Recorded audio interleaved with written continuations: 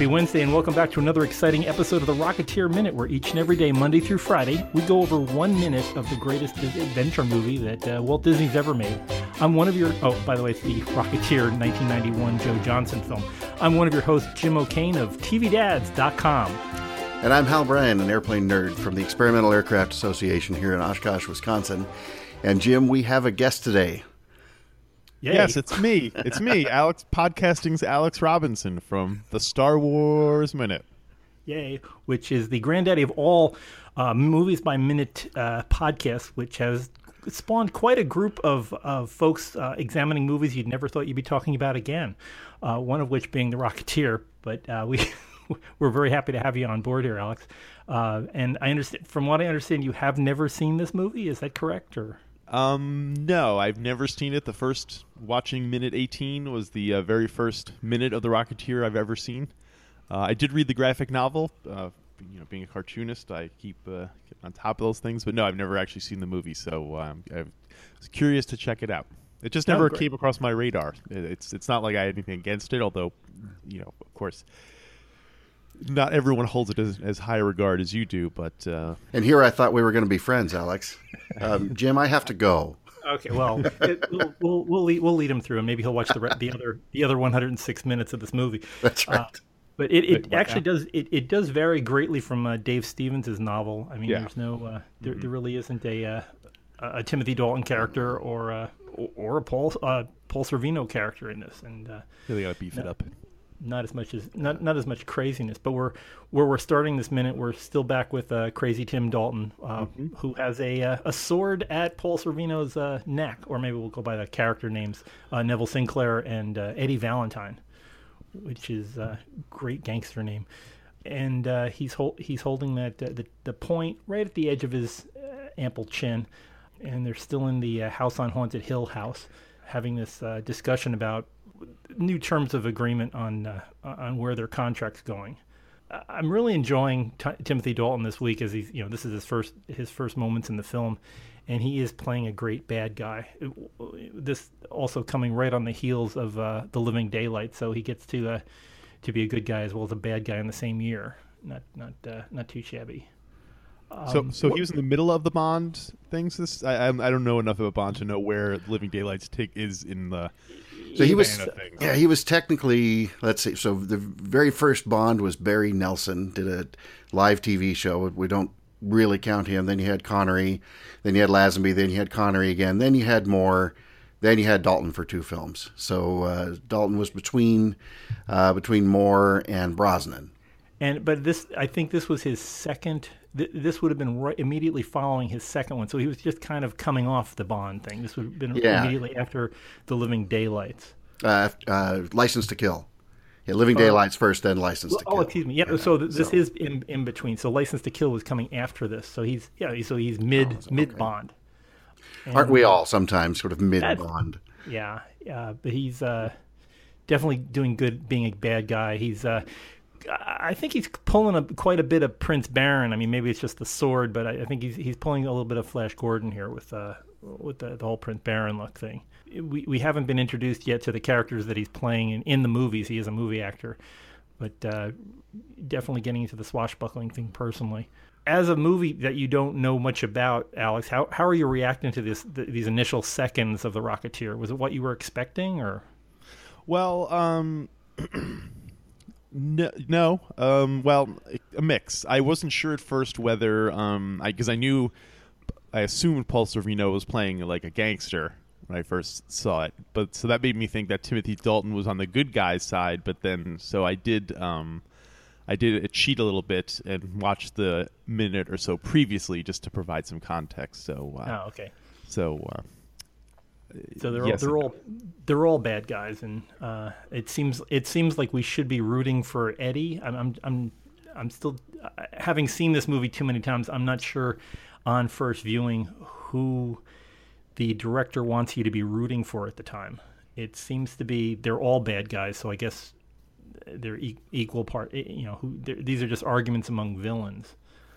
Yeah, it's sort of like Boba Fett arguing with Darth Vader, to put it in terms that I would understand. Okay, there we are. Yeah, I guess it's more like Boba Fett and Jabba, because Paul Sorvino would be the gangster. Yeah, So where does that put Spanish Johnny and Mikey, who are the guys with the guns in the back? I'm not. I guess other bounty hunters or something. Like Zuckus, maybe. Well, they work for Jabba, so they would be like Weequay. Oh, like Weequay. Oh, okay, yeah. Okay, there we go. Let's say Barada. Yeah, okay. Klaatu and Nikto just sit this one out. Yeah, well, they're out in the car. Keep Yeah. the car running. Wow.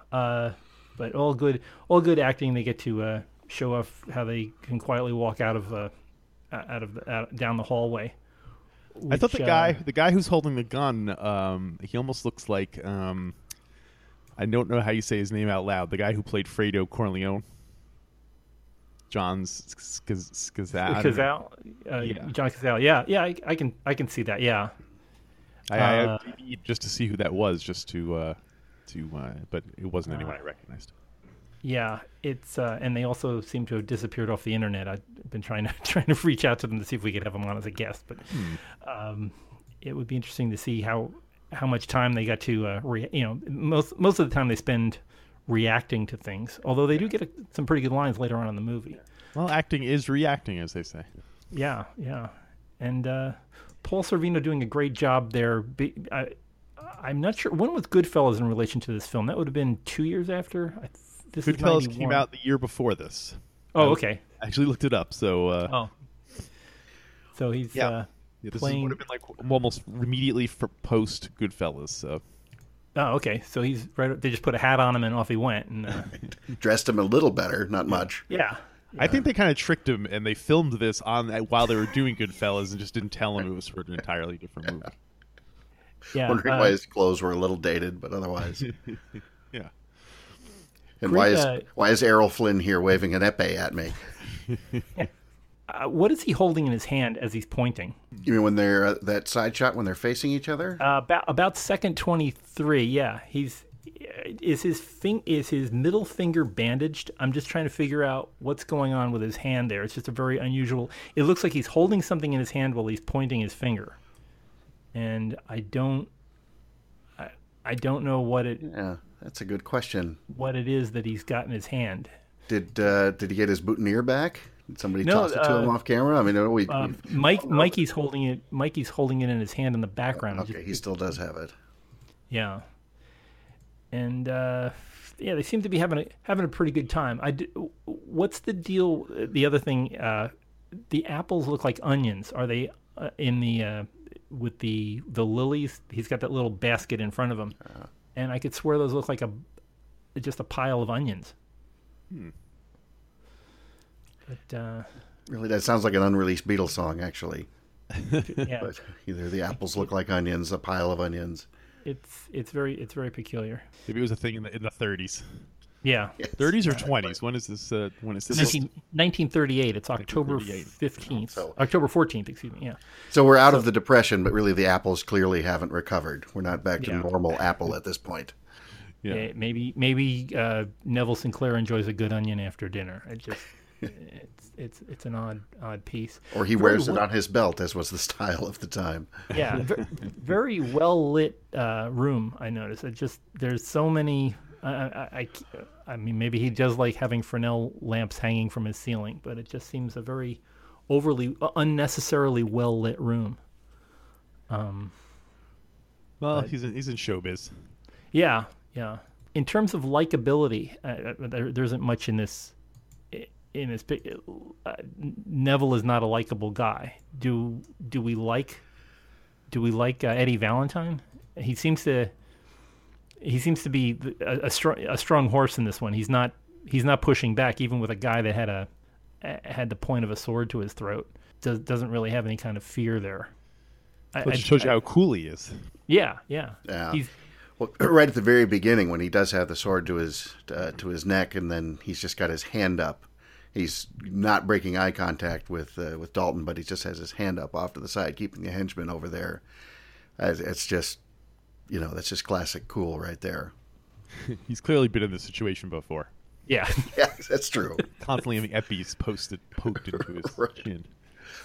By movie stars who may or may not be what they appear. Yeah. I mean, so many clients with swords. That seems to be his thing. We've all been there. Yeah.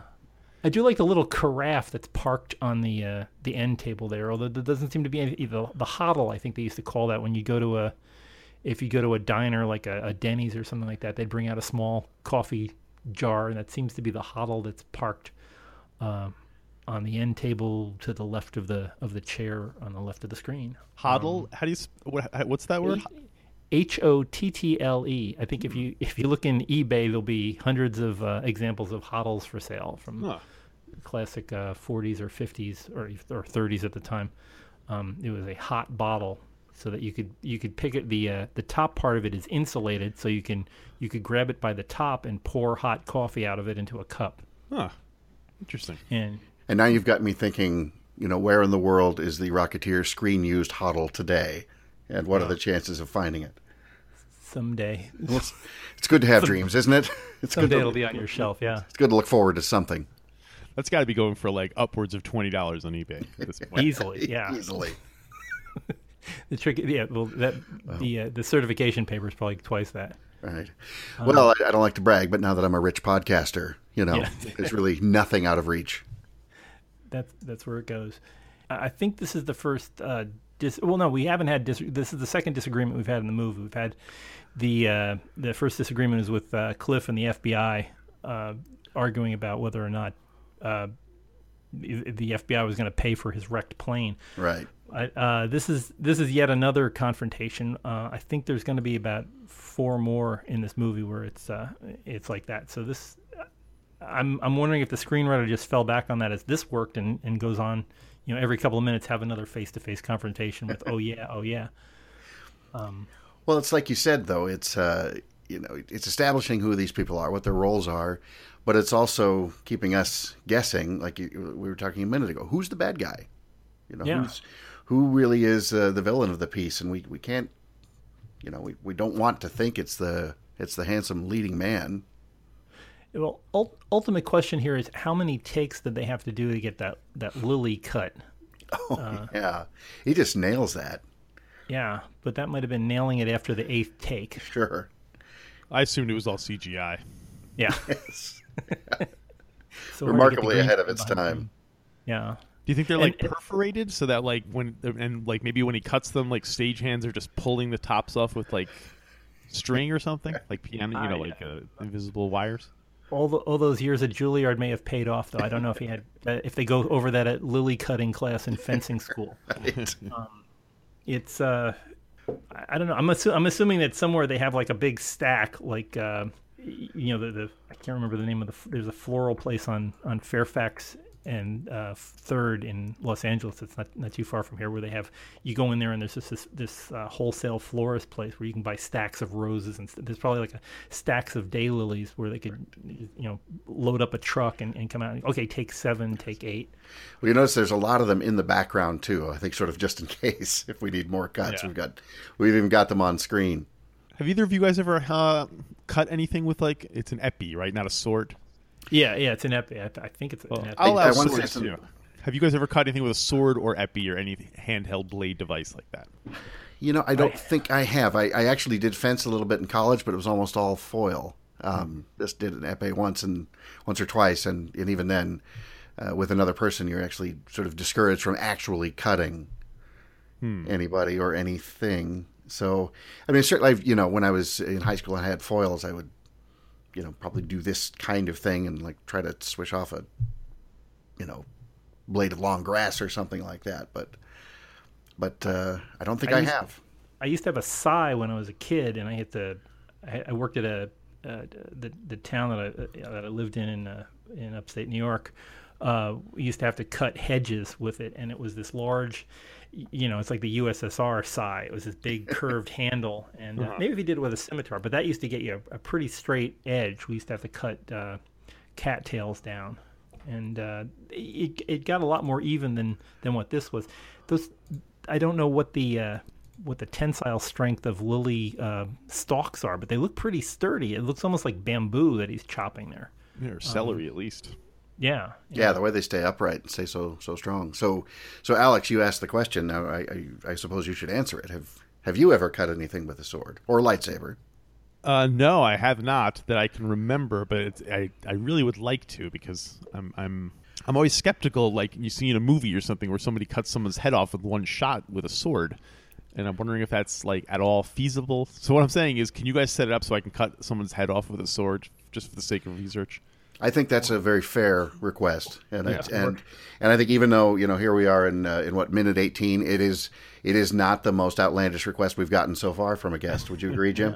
No, I would say so. And well, I mean, there is something you do work at EAA in Oshkosh, and we have lots of whirling propellers and things. That's always an opportunity.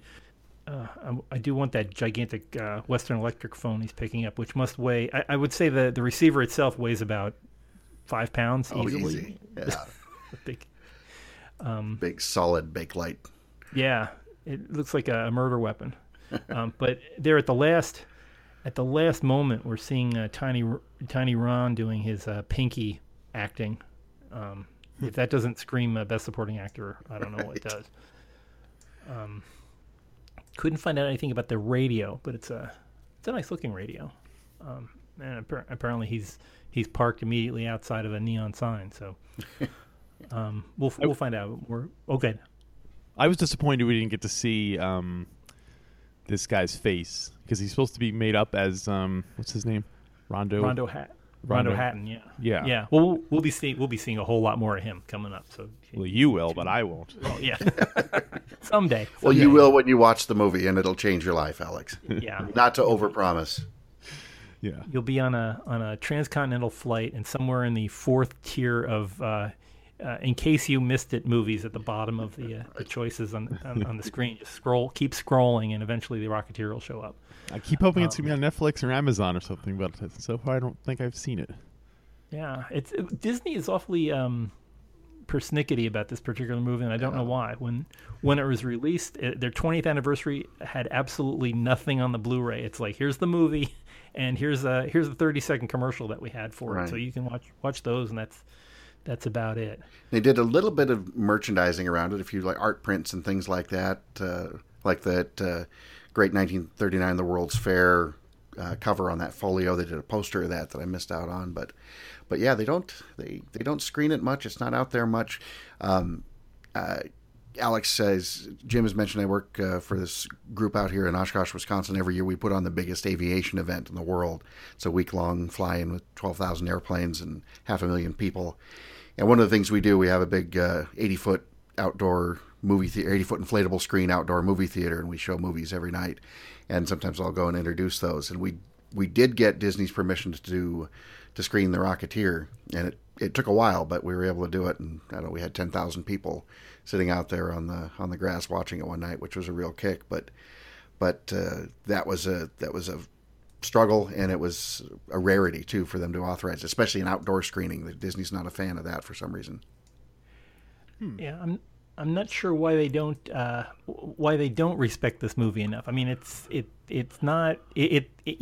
already an asset that they have, and it just seems like there's some kind of politics that we don't know about that prevents this movie from getting a resurgence, or maybe just nobody knows about it, or nobody wants to know about it. And well, they will after this, Jim. Yeah, for sure. Wow. Well, Alex, if you can hang up for just a little bit more, tomorrow we can talk a little bit more about Dave Stevens and graphic art and the other Rocketeer that people may be more familiar with. So let's pick up things tomorrow. For those of you listening in, please check us out on social media. We are available at a multitude of places. You can find us Twitter, Rocketeer Minute. You can find us on Facebook, the Rocketeer Minute Bulldog Cafe. You can find us at the great big website, rocketeerminute.com, where we have all the previous episodes so you can catch up. We can also, there's a link there to Amazon, so if you haven't seen The Rocketeer like Alex hasn't, you can get a copy right there and have it delivered right to your desktop on Amazon Prime. But check all those sites out, and we are always interested in your comments, so please join us out there on Facebook. So let's pick this up tomorrow as we talk more about the mysterious guy and his big hairy pinky. Tomorrow here on the Rocketeer Minute. So until then, over and out.